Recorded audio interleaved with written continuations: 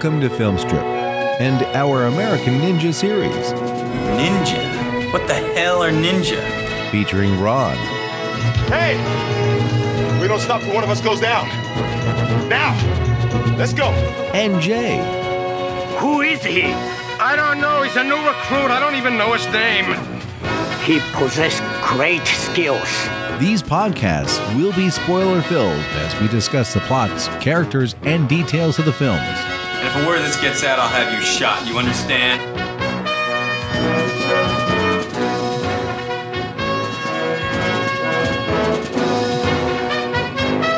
Welcome to Filmstrip. I'm Jay. And I am Ron. This is our review of American Ninja 2, The Confrontation, starring Michael Dudikoff, Steve James, and Jeff Weston. Directed by Sam Firstenberg, released in 1987 on an estimated budget of $350,000, grossed $4 million at the box office. So I asked you last time at the end of the podcast, was there a jumping off point? Was there a place to go? Were there more stories to tell? And how would they do that? And we get American Ninjas in another tropical paradise here. Australia? I believe it is South Africa. Okay. But it's South Africa standing in for an island country. Again. Yeah, it's a different... This is like... I think in the first movie, the Philippines was supposed to be Central America, and now South Africa is standing in for the Philippines. Okay, so we've not only gone, maybe less on the budget according to what's been reported out there, but we're even getting cheaper on the location shoots. That's a great way to advance your action franchise. Clearly. But it is, and this is the thing, like Golden Globus films, the reason they got made is because of that insane profit margin. $350,000, you make $4 million. Yeah, sure, let's do another one. That's why there's all those mission and action films. But I will say this, like the difference between the first and the second Missing in Action, which I think is supposed to be like a prequel to the first one, if I remember correctly, it seemed like a much bigger, like more action-oriented film. That first one's kind of dark and gritty. That second one is just, a total ham fest. Yeah, it for the Missing in Actions, it does seem like they upped the budget for the second movie, and I'm not so sure about this movie. Yeah, but again, they don't have a bankable star either. But they did one smart thing, and this is something I will credit these filmmakers for. And I don't know if it was the director's choice, producers, or what, but they knew if we're going to bring Dudikoff back, we got to bring James back, and we got to give him more to do, because he's the only one that's got any charisma between the two. Oh yeah, he clearly should have been the star of the show.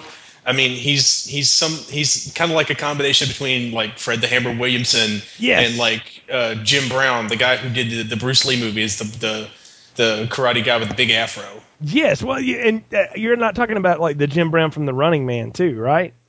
No, that's Jim Brown, the football player. Okay. Although he does kind of look like if you crossed Jim Brown, the kung fu guy, with Jim Brown, the football player, you would get Steve James. It's kind of like Clarence Williams III is in there too somewhere. So it's somewhere along the way. But yeah, you're not wrong. I mean, I think they realized they had their good sidekick. And, my thought was when I saw him coming back, I was like, well, I wonder how quick Jackson dies.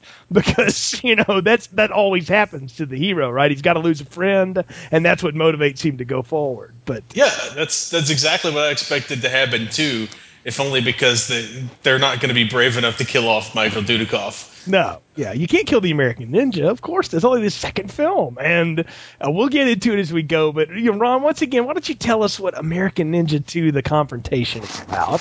All right, it's a really high concept picture. On a tiny island nation, actually, I think it's an archipelago because there are several islands mentioned. Yeah. Anyway, on a tiny island archipelago, whatever. Tensions are high. They're really not clear on the setting. Tensions are high, and the U.S. Marines have been going missing at an alarming rate. Seeking help from the mainland, commanding officer Wild Bill Woodward, Jeff Weston, gets help in the form of two Army Rangers, Sergeants Joe Armstrong, the legendary Michael Dudikoff, and Sergeant Curtis Jackson, who apparently didn't merit a promotion from the first movie. As it turns out, the kidnappers just so happen to be guys dressed in weird black costumes, aka ninjas. Turns out there's a mole in the local Marine Corps base who's this guy named Jonathan Pienaar, who must be a South African actor. I don't know anything about him.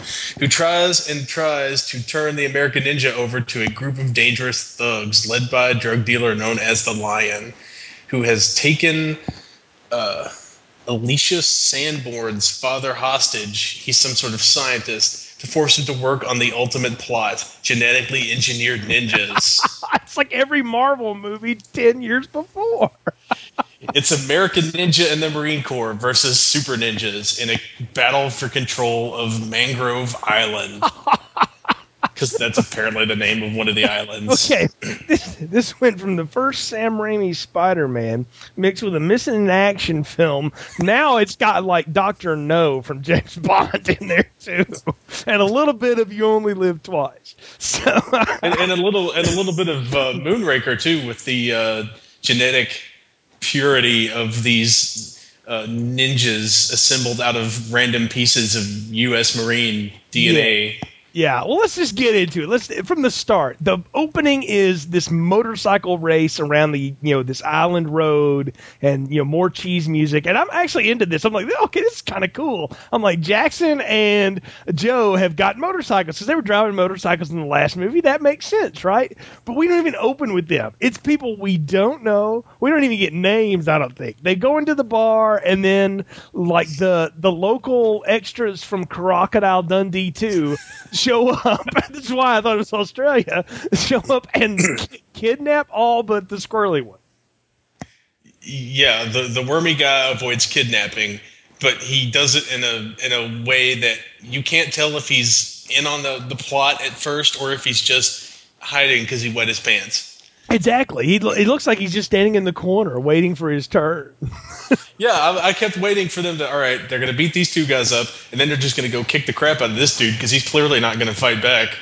But no, as it turns out, he was betraying his fellow members of the Marine Corps to some nefarious plot or another. Right, and as we'll learn out later, that they've taken his wife hostage or something, and he's getting, well able-bodied soldiers so that this Lion, Burke is his real name, can do experiments on them using the Professor Sanborn's drug technology or something like that. Like they're making Frankensteins out of people. And I realized something really quick as the plot unfolded, Ron.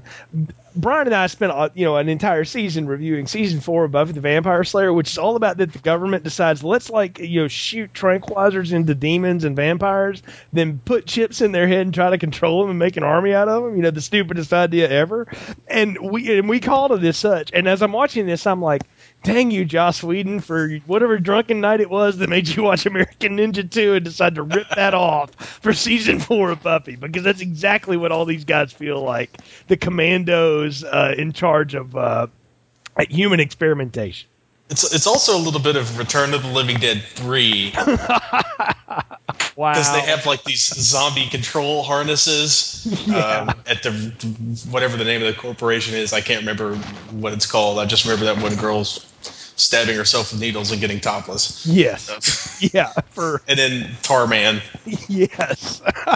Leanna Quigley. How can we ever forget her? So, but the thing is the opening is definitely. I don't want to say it's good because I don't think it is, but it does lead me to this. Okay, what's going on here? Because Jackson and Armstrong arrive, and the first thing you get is that whole inner rivalry between branches of the military, right? Right. The Marines show up in the hot car or whatever to pick up the two Army guys, and they're like, oh, the Army guy. They play all that silly trope, and now that seems just overplayed and tropey. But in 1987, that would have been a common thing in film. Yeah, and I don't know how prevalent it is in real life now with the Joint Operations Forces. I think more of your rivalries between your Navy and your Marine Corps, and less between your Army and your Marines. Yeah, like they don't seem like they would be like I know like the special forces groups for each branch have rivalry each other, like the Green Berets and the SEALs are rivals and stuff like that. Like that exists, but the way this is played, it's the Marines are like these super cool. They're like ninja surfers or something. I don't know.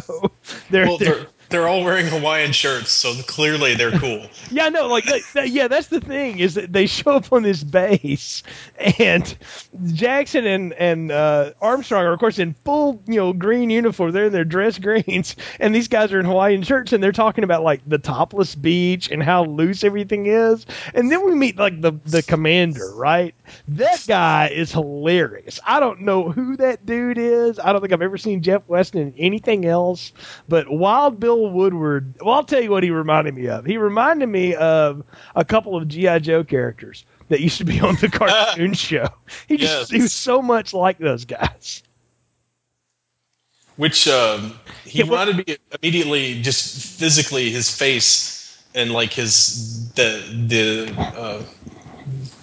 airborne hat, the cowboy hat he wears later on. He makes me think of Wild Bill, the G.I. Joe helicopter pilot. Yes, the chopper pilot, of course, with the mustache and all that stuff. And like I'm watching him now, and I'm like, this is like a poor man's Bill Paxton, which is really saying something. Yeah, that's that's it. Yeah, that's another one. Yeah, but he's got all the best lines in the movie, which is great. He's like, if this word gets out about this, I'm going to shoot you. I think we put a bunch of them in the intro credits, and we will, by the way. Because that's what I'm saying. It's like this guy, everything he says is hilarious because it's just so like he clearly. I don't know if this guy ever acted again. I didn't bother to look him up or anything, but it's almost like they were holding up big poster board cue cards for him to read his lines from.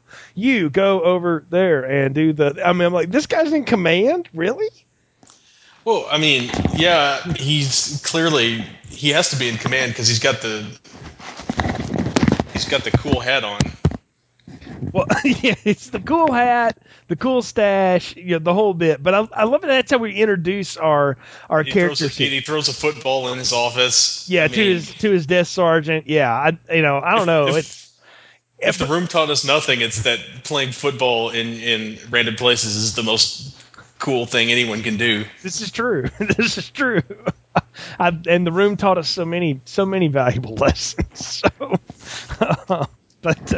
I didn't think we were going to be talking about Tommy Wiseau today, sir. But that is we've now reached a new low.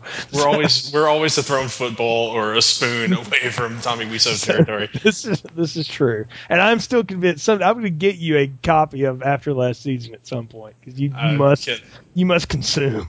I don't know how. I cannot wait. But anyway, back to American Ninja 2. So the thing we learned here is that Jackson and Armstrong have been sent to this Marine base because 4 Marines are captured. No one knows what, and since there's the terrorism's out of the question, they don't know what's going on. And the reason they get sent to them, and they play it all for mystery, is I don't know. There were some guys in some funny black suits showed up and took them away. And Jackson and Armstrong are like, black suits, you say? Huh. Like they play it like so. Not again. Here we go again. I know, it's like not again. It's like it reminded me a little bit of how Donald Pleasance played the Loomis character in the later Halloween sequels. Like he is evil. Like the evil black ninjas are back, and I was like, it's Black Star Ninja's cousin, right? Like we're going to tie back to that first. I keep trying to tie back to that first movie, and I'm just going to go ahead and say it now. Nothing except these 2 dudes ties back to that first movie. They don't get a call back. Nothing. They didn't even talk about what base they came from. No, nothing is mentioned at all except for these 2 and their previous battles with ninjas, right. Which I assume is part of the reason why they became Army Rangers. Yeah, like they're the Army Rangers experts on ninjas, and so they get dispatched for ninja work. I'm like, that's like the FBI, specializes people like that. Like, you have a bank robbery, you have those guys come in, or criminal CIA agents. Yeah, or heck, even the X-Files. You got specialized folks doing work, but these guys are the Army Ranger ninja specialists. So okay, sure. Well, if I'll just go with that, I'll give it that, and we go forward. And we meet our, other young. We have our. I don't know what Toto is. I think he's supposed to be like. He's short round. Yeah, exactly. Yeah. In my notes, I say, "Hey, it's fake short round." It's a fake. There you go, fake short round. Because he serves about as much purpose too. But he's a little Asian-looking kid. He wears a hat. He's always asking for money. And he can always get things because he's got connections, right? Clearly he's an 8-year-old that's in charge of the black market. Yes, because that's how it would work. So, which actually, though, I will say this: I've had 2 brothers-in-law that have served overseas, and they do say yes. The children actually go out and do the selling because they're less intimidating to the soldiers, and the soldiers are less likely to want to shoot them. So, so as both of them told me, I got some pirated Spider-Man in here. I think it was made in Italy, so and dubbed by Koreans. It was fun to watch, but it was worth $5 when you got nothing else to do all day. So yeah, I had a friend come back from Iraq with about a dozen DVDs, each of which had like 5 movies on it. Yeah, and it was stuff that hadn't even come out in the United States yet, and he got it 6 months earlier in Baghdad. Yep. So there's all kinds of stuff going on here. But we're meeting the group or whatever, and they realize, we've been in this situation before. And I love how squirrely guy Taylor decides we're going to take everybody water skiing to Mangrove Island. But he unhooks the motor, so they have to stop, right? And everybody goes, swimming in the random ocean, except American Ninja, because Joe knows something's up, right? And then random ninjas just show up out of the rocks. Well, let's not forget that first, Taylor drives everyone around until they fall asleep somehow. Yeah. I can only imagine he's out there doing circles and circling the island for 8 hours while everyone just slowly passes out from boredom. Well, I mean, how far away was it? That was what I was wondering. And how far could you get in a speedboat like that? I mean, it didn't look like they were making runs from Key West to Miami in that thing, so I don't know how far they were going. Yeah, we had a speedboat like that when I was a kid, and you can't get that far in them.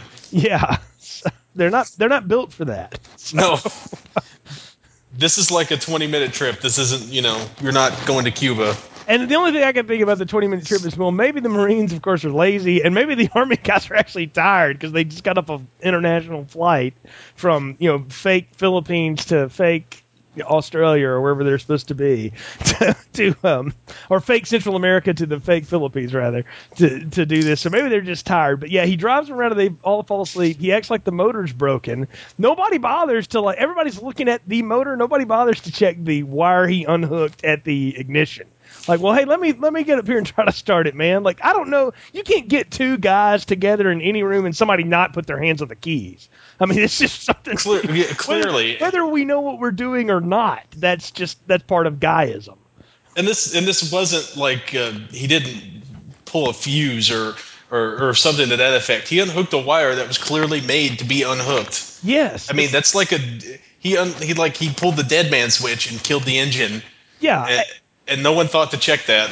Well, my thought was he did the same thing that the girl in my science project did to get the guy to stop and work on her car. He just unhooked her distributor cap, so they see it, so it takes 2 seconds to fix, and nobody calls him out on it, but whatever, because it's all set up for the fact that again the ninjas come out of the island rocks to take out American Ninja Boy, because he's gotten the call at that, but he hadn't got the call at that point, but. He's just supposed to get these, get more specimens to him or whatever. So, and of course, Michael Dudikoff, in his grand fashion, discharges with these guys with incredible ease. But I will say this about him. I'm going to make a lot of complaints about him in this film because his acting is still awful. But he actually got a little bit better. His martial arts stuff is a lot faster this time. So I don't know if it's good camera editing and they sped the film up or he actually got good at this. I think he got good at it. It doesn't look. Everybody else's motions look fairly normal. Mm-hmm. If usually you can kind of tell things look a little too jerky when they speed up film, mm-hmm. but this looked pretty good. Maybe there was a better fight choreographer this time, or he got some more practice in between this movie and the last movie. But he's a lot better. But the fight is also seems like it's because it's faster. It's also a lot sloppier. Well, I mean, he's throwing like rocks at people now, and it's not nearly as cool as the convoy attack.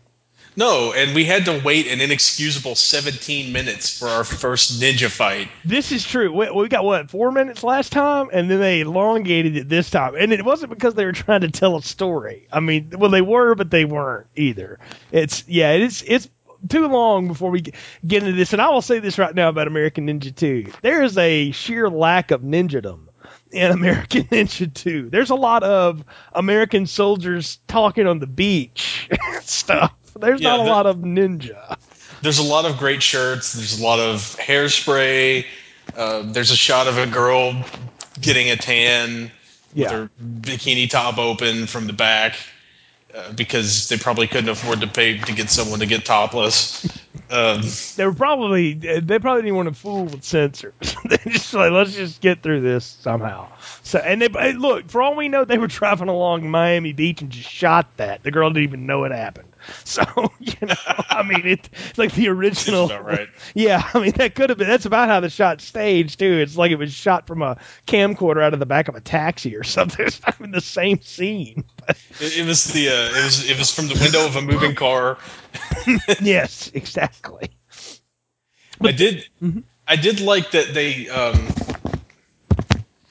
they had some really weird comedy elements throughout the whole movie. Yes. But they kind of start that off right away with this first fight when the 8 ninjas make a human ladder and they kind of one jumps on the shoulders of the other and jumps on the shoulders of the other, and then they all kind of like human centipede up the side of this little random mountain.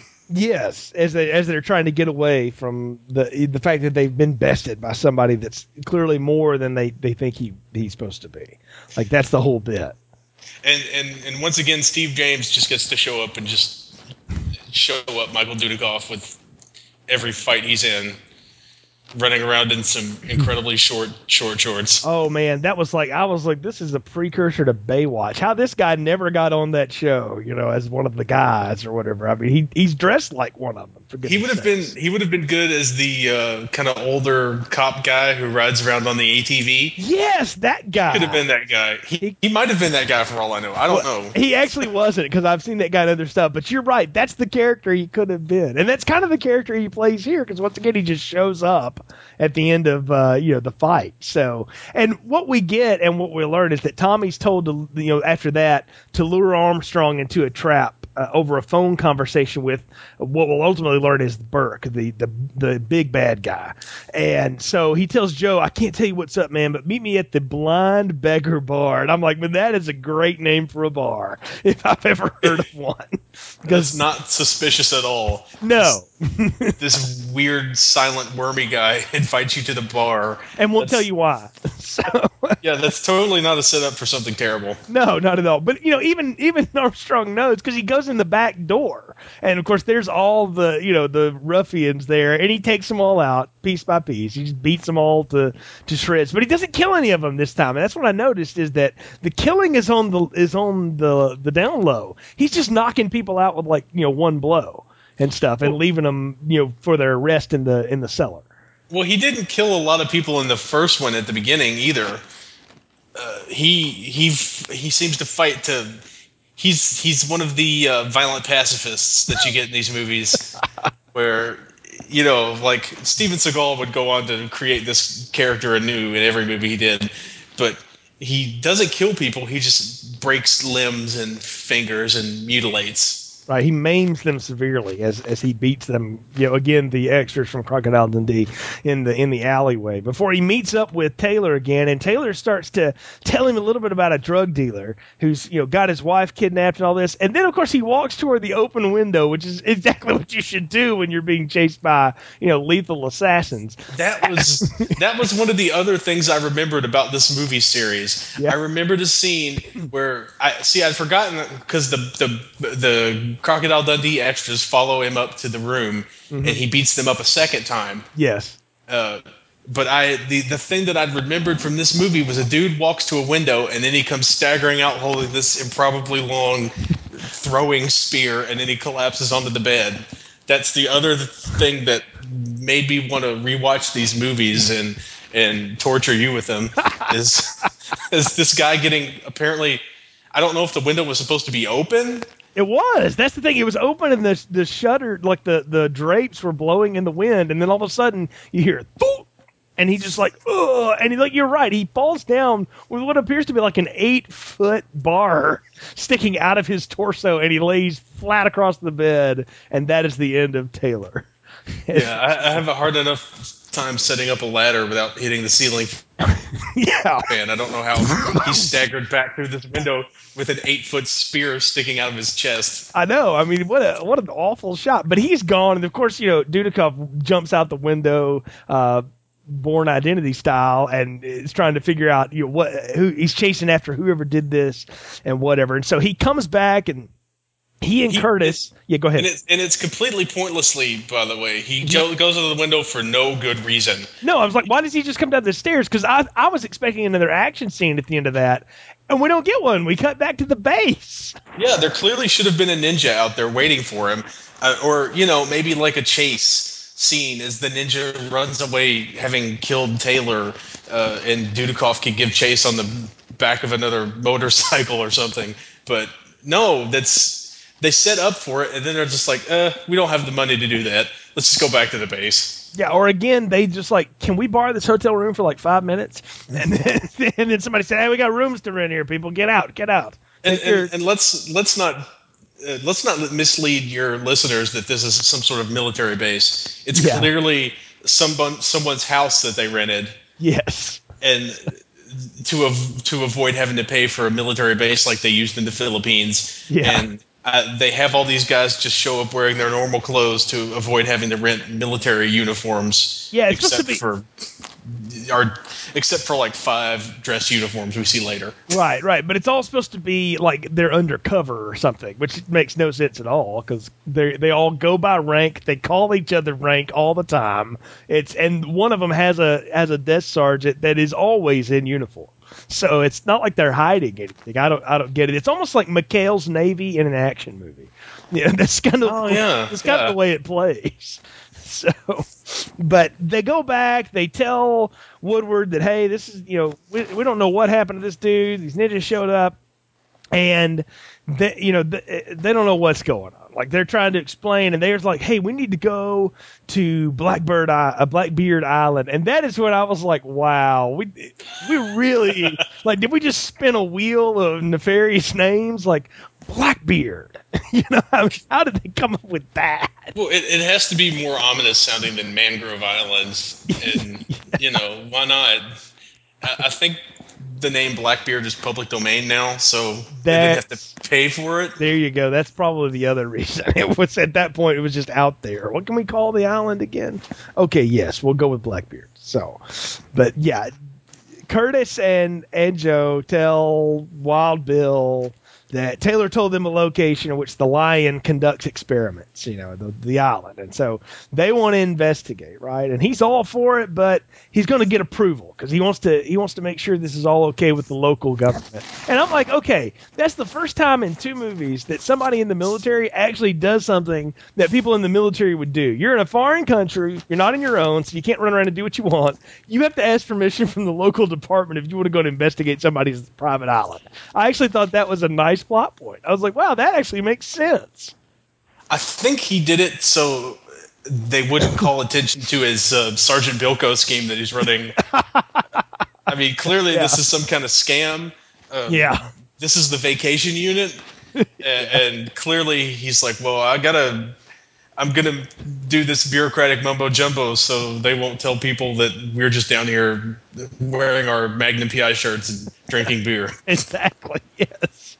But I didn't think about it like that, but you're exactly right. That's probably more of the reason that he's going with it. So, but they get invited to the governor's ball, and I love how Woodward is like, yeah, I want you guys to go, but I want you to go dressed as Marines. And so they're like, well, why?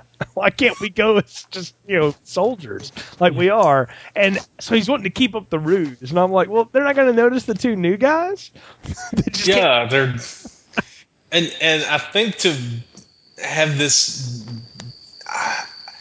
I think they just did it so they could have them fight in dress blues later on. Yeah. It's a much cooler costume than the army dress greens. A little bit more iconic. You get to wear those crazy hats, Yeah, I think you're right. Maybe that was it. Either that or they didn't want to have to rent the dress greens a second time. Mm-hmm. So it's like, well, we can get a deal if we get 5 dress blue uniforms. We can get them for like $10 each. So, all right, you guys have to pretend to be Marines now because I said so. Exactly, yes, because the plot dictates this. So they show up in their fake uniforms to the governor's ball, and of course the inspector is there, and he tells Armstrong, I think you killed this Taylor guy. You need to come to the station and answer many questions. And they're like, yeah, sure, okay, whatever. And then that's all interrupted by Alicia Sanborn, the female of the film, the lone female, I might add, in this entire film, if I counted it correct. Her character is indeed the woman. Yes, the woman who shows up and, goes ape on the lion guy and his people. She's... Well, I'll tell you, I got this whole Halloween 3 thing. What have you done with my father?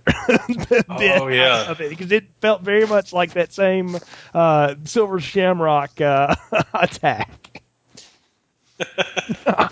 And the bad guy. Look, let's just talk about Gary Conway for a minute. Okay, he made a career out of playing heavies and stuff in the Hollywood, like the quintessential 70s Bond villain. Right? He's got the haircut for it. He's tall. He wears sunglasses inside, so clearly he's a bad dude. And clearly. And he speaks with like a non-discriminant accent. I don't know. I thought this guy was hilarious. I liked him quite a bit as well. He seems to be trying to do something with his material that he's given. He clearly should be phoning it in, yet he's not. Mm-hmm. Kind of like Steve James throughout this whole thing. Yes, is just going for it, like as much as he can put out there. Mm-hmm. I imagine they let him keep that suit that he was wearing too. So. Oh yeah, because that's the thing. They go to chase after to see, why the local thugs have crashed the ball to take Alicia away, and Jackson and Armstrong follow them to the Blind Beggars Bar, and all hell breaks loose in the fight. It is the bar fight to end all bar fights. Yeah, it's pretty spectacular in that there are 2 completely different bar fights going on at one time. Yes. You've got the part where Steve James and the wormy sidekick are down there fighting the guys, and it could not be more of a comedy fight unless it was in like a Mel Brooks movie. Yes. I mean, he's like, all these people jump on him and he knocks them all over, and there's a bowling pin sound effect, and the wormy guy stops to pour drinks for this girl and hit on her, and she smashes a bottle on his head, and you can almost hear like the Tweety birds circling his head, and he's like, well, I guess we're not getting dinner. Well, by the way, did you recognize that guy, Larry Poindexter, of CSI fame? No, I did not. He's the fire inspector from CSI. There's been a lot of other stuff too, but that's what I knew from. I was looking at this guy like, I know this dude. Sure enough, I clicked on his IMDb page. I was like, yes, it's the guy. It's the CSI guy. So yeah, he was one of the CSI, magistrates or whatever. He's down the list, but he always seems to be playing like a smarmy politician or something like that. That's kind of his whole role. Oh, the thing I remember him from, I pulled up his IMDb page because he was kind of that guy to me too. But he was in Blade the series. Yes. Oh, I forgot about that. Yeah, with Sticky Fingers or whoever it was playing Blade. Sticky Fingers. Wow, that is Blade. Blade the series is something I haven't thought about in a long time. So and judging by the ratings, no one else did either. So clearly, which is why you can get it on one side of one disc. So if you want to watch it, but it is probably on YouTube for all I know. But yeah, I love the 2 fights are going on different levels, right? All that's still going down, and when they come back, they get out of the bar, and the car has been Chicago's South Side ripped off, right? Like they've taken the hubcaps off of it. It's took the bumper. It took the bumper. I think it even changed colors at some point. Like it was like a different. They took the paint. Yeah, it's like a different stunt car altogether. And then when they're driving it, and it sounds like it's about to fall apart, I'm like, they didn't have time to damage the transmission. It just looks like crap. But I guess to give the sound effect, it's got that. After the Griswolds total the family truckster sound. That's what it sounds like. Yeah, I think that's actually the sound, the ADR they used for the car. It sounds exactly the same to me. It does. They probably had it laying around somewhere and grabbed it. But yeah, they go in there and. But just to jump back to the bar fight real quick. Yeah. Let's just be perfectly clear. Curtis is having a ball. Yes. And Wormy Guy is being funny. But Michael Dudikoff, deadly serious. Yes. You've got a comedy fight, a comedy Old West bar fight on the first floor. And up at the top, you've got like dramatic music, fight to the death. He kicks a guy over a railing. And here's this life or death situation on the second floor. And on the first floor, it's a Laugh Riot, Three Stooges comedy. I can only think that played its way out because of the performers involved. Because I don't think Dudikoff's available or is capable of anything beyond that blank, emotionless thing that he's got going on. Like, he just doesn't seem to ever get angry. He doesn't seem to ever laugh. I mean, even when he was making out with the hot Colonel's daughter the last time, he didn't seem to even really be into any of that. Like, he just is kind of there. Whereas James and this Charlie guy are having fun. Like, they're enjoying it. Right. And I mean, clearly Michael Dudikoff is some sort of, I think later in the series, we've only done the first two, but I think later on we're going to find out he was some sort of robot, cyborg, martial arts guy. Oh, wow. He was again, to mention Sasha Mitchell for the second podcast in a row, he was Sasha Mitchell from Class of 99 2, The Substitute, where he was this killer cyborg English teacher. Oh, wow. I told you, I watched a lot of garbage. I'm about to say, you really know the depth. That's even getting beyond. I'm curious to see what's coming up next because I didn't know. But I love the getaway here. Like, Armstrong tracks Alicia with the help of Toto, and they're attacked by ninjas. And of course, he takes all of them out before being rescued by the truck driving not Short Round. And I love how Armstrong makes both of them jump out of the thing before he crashes the vehicle into just like in the middle of the most random dirt road, a stack of like barrels that are supposed to be gas barrels, but the problem is they're all plastic. So when it hits, the explosion is about a half second off, and so it goes through the plastic barrels, then blows the truck up.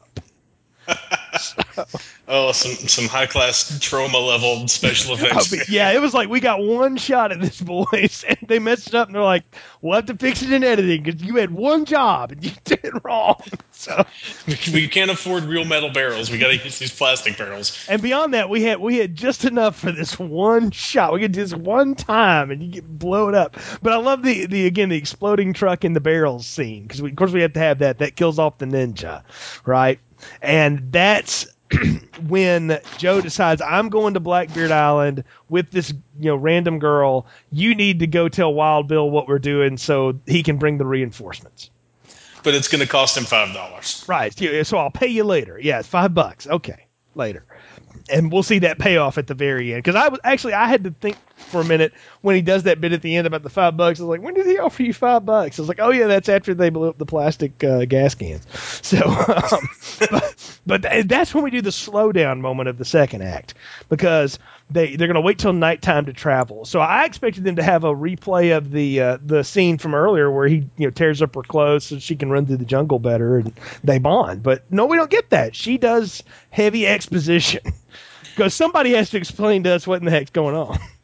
Well, clearly, I mean, it's a very complicated situation. What with the curing cancer and what was her dad doing? Like, he almost cured cancer, but then the lion bought his company and he turned it into like a bad. Let's make Incredible Hulk ninjas or something. Well, he was being supported by the U.S. and British governments, right. But then Reaganomics happened, and they stopped paying for things like cancer research and insane asylums. And, Clearly, and then the lion swoops in with this great offer. Hey, just there's not that many steps away there's not that many steps between curing cancer and creating super ninjas. So it's pretty easy to tweak your research into the right direction for super ninjaing. Yes, and they were right. And my question was, okay, so you create super ninjas,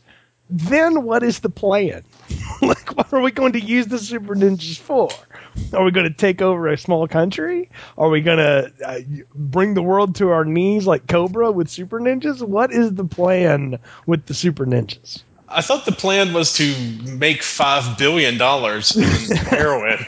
Maybe that was it. We're going to rip off some heroin. Why don't you just go work with these lackadaisical Marines? Maybe they're as easy to convince as the Army was the last time. Clearly, they seem like they can handle themselves pretty good. Yeah, I don't. And clearly the super ninjas aren't that super because everybody just kind of murders them indiscriminately. Yeah, it's like in genetically altering them, it made them all very slow and easy to hit or something like that. Like they don't get out of the way of anything, or maybe they're all under the delusion that they're bulletproof. And the research clearly was lacking there. Well, I just think with the death of Black Star Ninja, there wasn't any adequate trainers available. So you've got these super genetic ninjas that just are incompetent. And I'm going to blame the 4 or 5 people that it took to write this film, because there are 4 credited. I imagine it was more like a dozen. And for somebody not going, we need a ninja with a red tattoo on the opposite eye so that we can go, it's his like brother or something. Like nobody's going to care. Like it's a Red Star Ninja.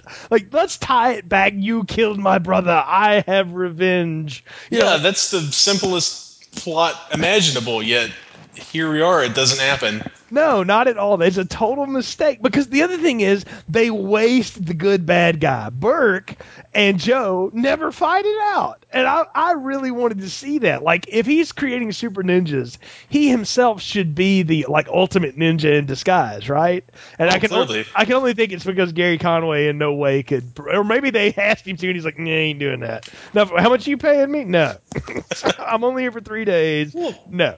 So you put a guy in a mask and have that be him, and then you have an unmasking scene later, and you get the Darth Vader redemption story. Right. And of course, Joe and Alicia arrive in time for, just at that moment when the bad guys have to stop and tell each other what their plan is, because they're releasing the Super Ninja program, which looks kind of like a choreography for a stage play. I don't know.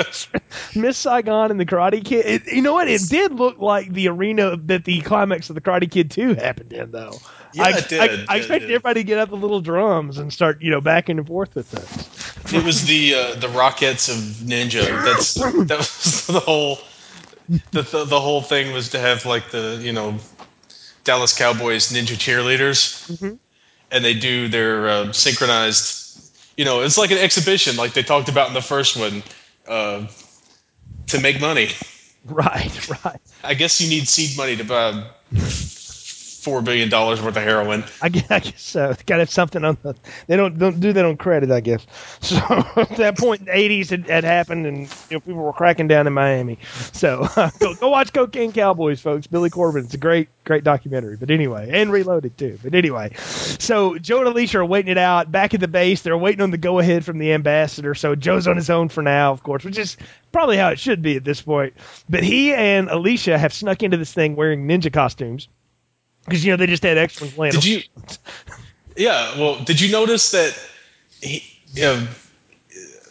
lion does this great speech about how these are going to be super unstoppable killing machines, and then the head ninja, whose name is the horribly racist Tojo Ken, yes, just shows up and just kills 20 of them. Like, are these your super ninjas, or are these just dudes that you have standing in for the super ninjas, and Tojo Ken's the one successful super ninja? I couldn't figure that part out. I couldn't either, because when I saw all the bodies get laid out, I'm like, why did he kill his own? Like, that didn't. unless they like hired a bunch of ninjas to say, come in here and take on our super ninjas and we'll pay you in heroin or whatever, and then he slaughtered all of them to show what a super ninja could be. I don't know. But you're not going to get a good ninja if you have to buy him with heroin. Yeah. What good's a heroin addicted ninja? He's probably going to be a little frail, so I would imagine it's just train spotting in Tokyo. Is it? There we go.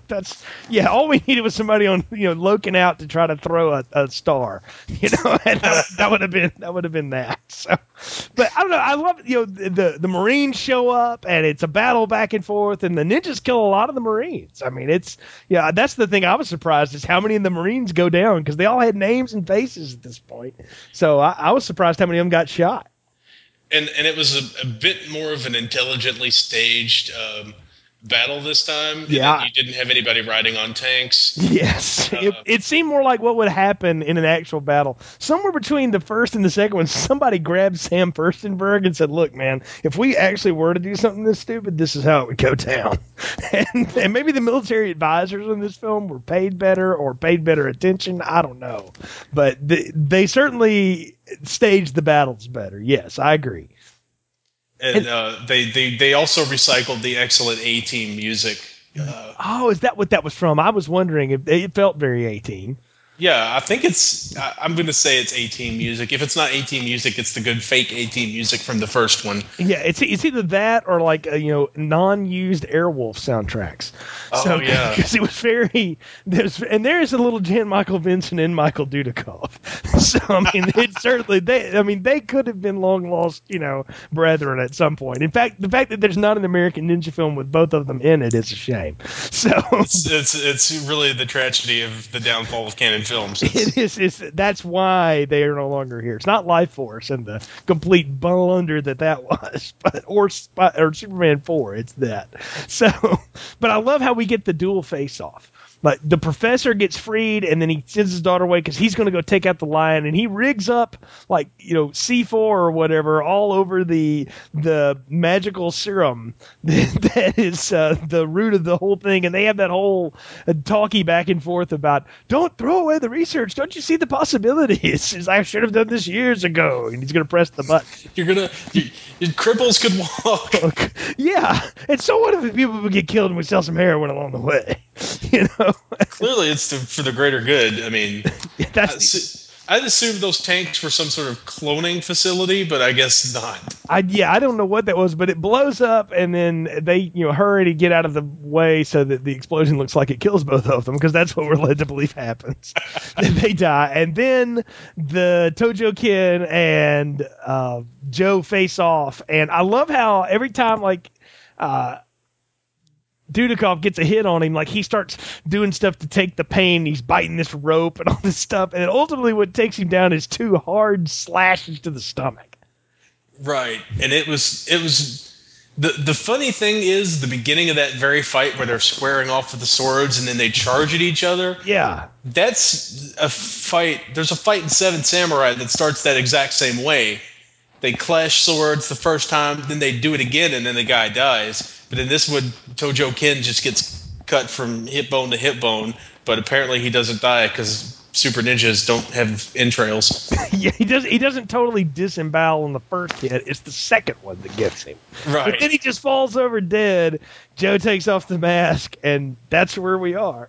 But unlike the last one, we get a coda this time. Like, we don't pull away from the Blackbeard Island. We go back to Jackson and Armstrong leaving at the end of a party.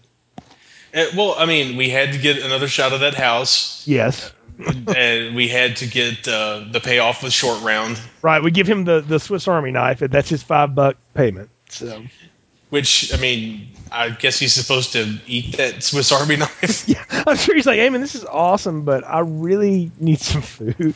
So, yeah. I clearly need more stuff to pin on my hat. Yes. I needed another piece of flair, so to round out my outfit. And I love even the Marine commander there's like, you guys should just transfer over. Well, if you want to, let me know. And I'm like, why didn't they at that point? I would have. I'm like, yeah, I can stay here with you, sure. I mean, I've killed all the ninjas on this island. What's left to do but this cushy gig like this? Yeah, they didn't even have like guys in pith helmets this time. It was just jumpsuits. Yeah. So I mean, it wasn't. I don't know. That was a pretty sweet gig those guys had going on there. But that's where they leave us, and our American ninjas run off into the sunset. And I'll say this. I want to ask you this. Why didn't they call this American Ninjas? Since it's both of them. And I know Steve James doesn't get to do a lot of ninja-ing, but he does quite a bit of it in this movie. He does a lot more than he did the first movie, for sure. Yeah. And to me, I think the failure to make him a more important character kind of is one of the downfalls of this movie, because he's clearly like showing up and he's trying, and he spends the whole bar fight cracking jokes, and he's charismatic and he's pretty funny, and he's clearly still the better martial artist. Mm-hmm. I think they didn't want to pay him like a lead. I think they could probably afford Michael Dudikoff because, I mean, what else did he have going on? But I think maybe they didn't want to give him a name above the title. Yeah. That's either that or racism. But well, there's always that too. So who knows? But we do know this: Dudikoff doesn't come back for the next one. Steve James does. So we'll talk about that next time. But first, final thoughts, recommendations, and popcorn ratings. What are yours for American Ninja 2: The Confrontation? It's not as funny to me as American Ninja 1. It's a little bit slower, but I like the fact that they inserted some deliberate comedy in there. Mm-hmm. I still like Steve James a lot. I liked the Colonel, what's his name? Wild Bill. Yeah. Was clearly a huge improvement over the last guy. The actress, the girl role, not so much. But yeah.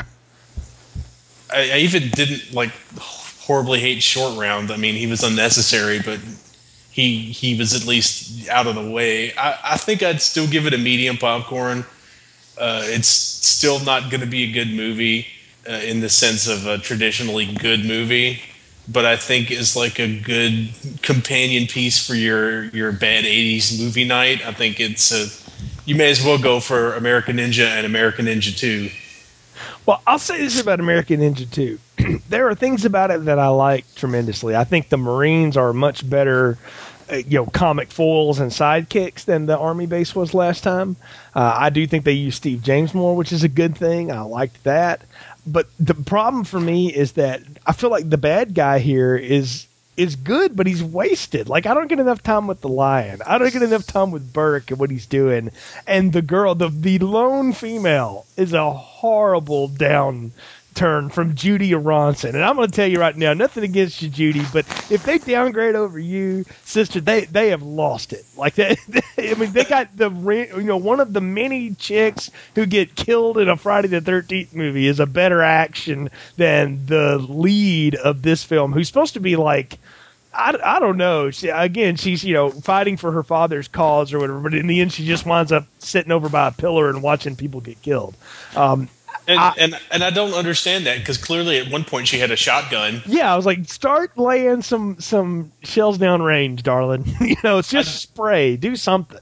I did like when Tojo Ken pulled a shotgun out of Hammer's face during that fight. Yes. As if we needed more reinforcement that only Michael Dudikoff is a true ninja, and all the bad guy ninjas are willing to take any shortcut necessary, including materializing a shotgun out of nowhere. We got to have our magic moment. The thing also I was missing was I needed more reveal about Armstrong. Where was more flashbacks with the old water gardener? Something to tell me how he had progressed, because Dudikoff in this is almost a non-entity. Like he's I don't know. I really thought last time was a bad performance that worked in a kind of a cheesy movie. This time it's a bad performance in a movie that's only half good, and that's a recipe for disaster. So there's funny stuff here for sure, but I don't know that it's enough to give it a medium popcorn for me. I'm gonna have to go small popcorn on this. Definitely part of the bad 80s movie night for sure, but and not the worst sequel I've ever seen by far, but a step down from that first one for me. I I wasn't as into it as I was that first one. And I'm left wondering where they go, because I know the next one is called Blood Hunt, and I have no idea what that means. I'm like, is it going to be ninjas and vampires? Because that would be kind of, cool. So. Who even knows where they're going at this point? Well, the question is, I asked last time, was there anywhere else to go? And I think the answer to that is, if you just want to take these guys and drop them into random missions, kind of like the A-Team or Airwolf or MacGyver, then that will work. But I think you got to give them something better to do than chasing, the drug dealer or the mad scientist. Like, there needs to be like a real palatable enemy here. We're getting near the late 80s. You're about to not be able to get away with this stuff anymore. You're about to have real stuff happen, because, may I remind everybody, in 1987, Lethal Weapon came out. And that is a genius bad guy, cop movie. And it's just as cheesy with the 80s action and the overacting and all that, and the martial arts and all that stuff. But the difference is, the bad guy plot in that is much more compelling than, stuff like this. Right, and you've got somebody with a sense of humor writing it. Mm-hmm. You've got a lead character with a sense of humor in both Briggs and Murtaugh. Yes. You don't have. It's not like Danny Glover is a soulless vacuum of charisma. Yes, this is true. So and granted, Lethal Weapon also had about 30 times the budget, so that also helps.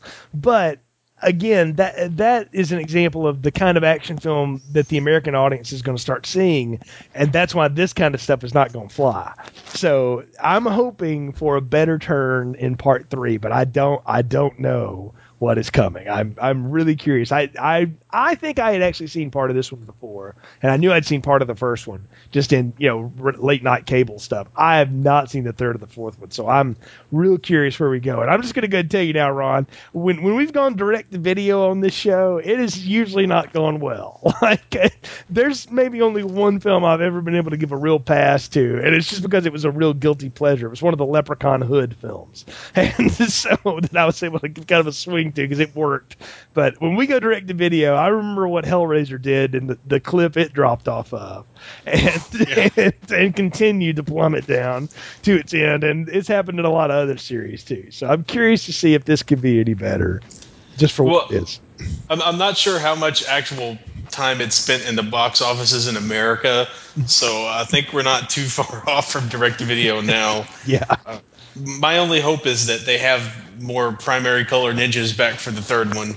Because clearly there are some like red and orange and yellow ninja costumes that are moldering in a warehouse somewhere that they need to get out of storage and bring it back to the Philippines. There we go. Maybe we go back to our roots. We station Jackson back there, and he's the commander now. I don't know, but I'm curious to see where we go with that one as well. Folks, thanks for listening to this latest edition of Film Strip. You can find more episodes on our website, continuousplaypodcast.com. Just click on the link for movies. You'll find all the old Film Strip series there, as well as links to our Facebook and Twitter page and our iTunes feed, so you can leave us a review there if you like the show. And also, you can find links to our other podcast ventures, The Art of Slaying, our Buffy the Vampire Slayer retrospective, and the Fabish Factor General Film Discussion podcast. You can find all there at continuousplaypodcast.com. Ron, folks can follow your writing at Den of Geek and popfi.com, correct? Correct. All right, and so folks, check those out. Let us know what you think, and as always, we appreciate your support. So until next time, for Ron, I'm Jay. Thanks for listening to Film Strip. Thank you for joining us. Remember the day I found you. All content used or discussed in this podcast is the property of the respective owners and used under the Fair Use Act, Section 504C2, Title 17. I must therefore ask you to accompany me to the police station to answer several serious questions.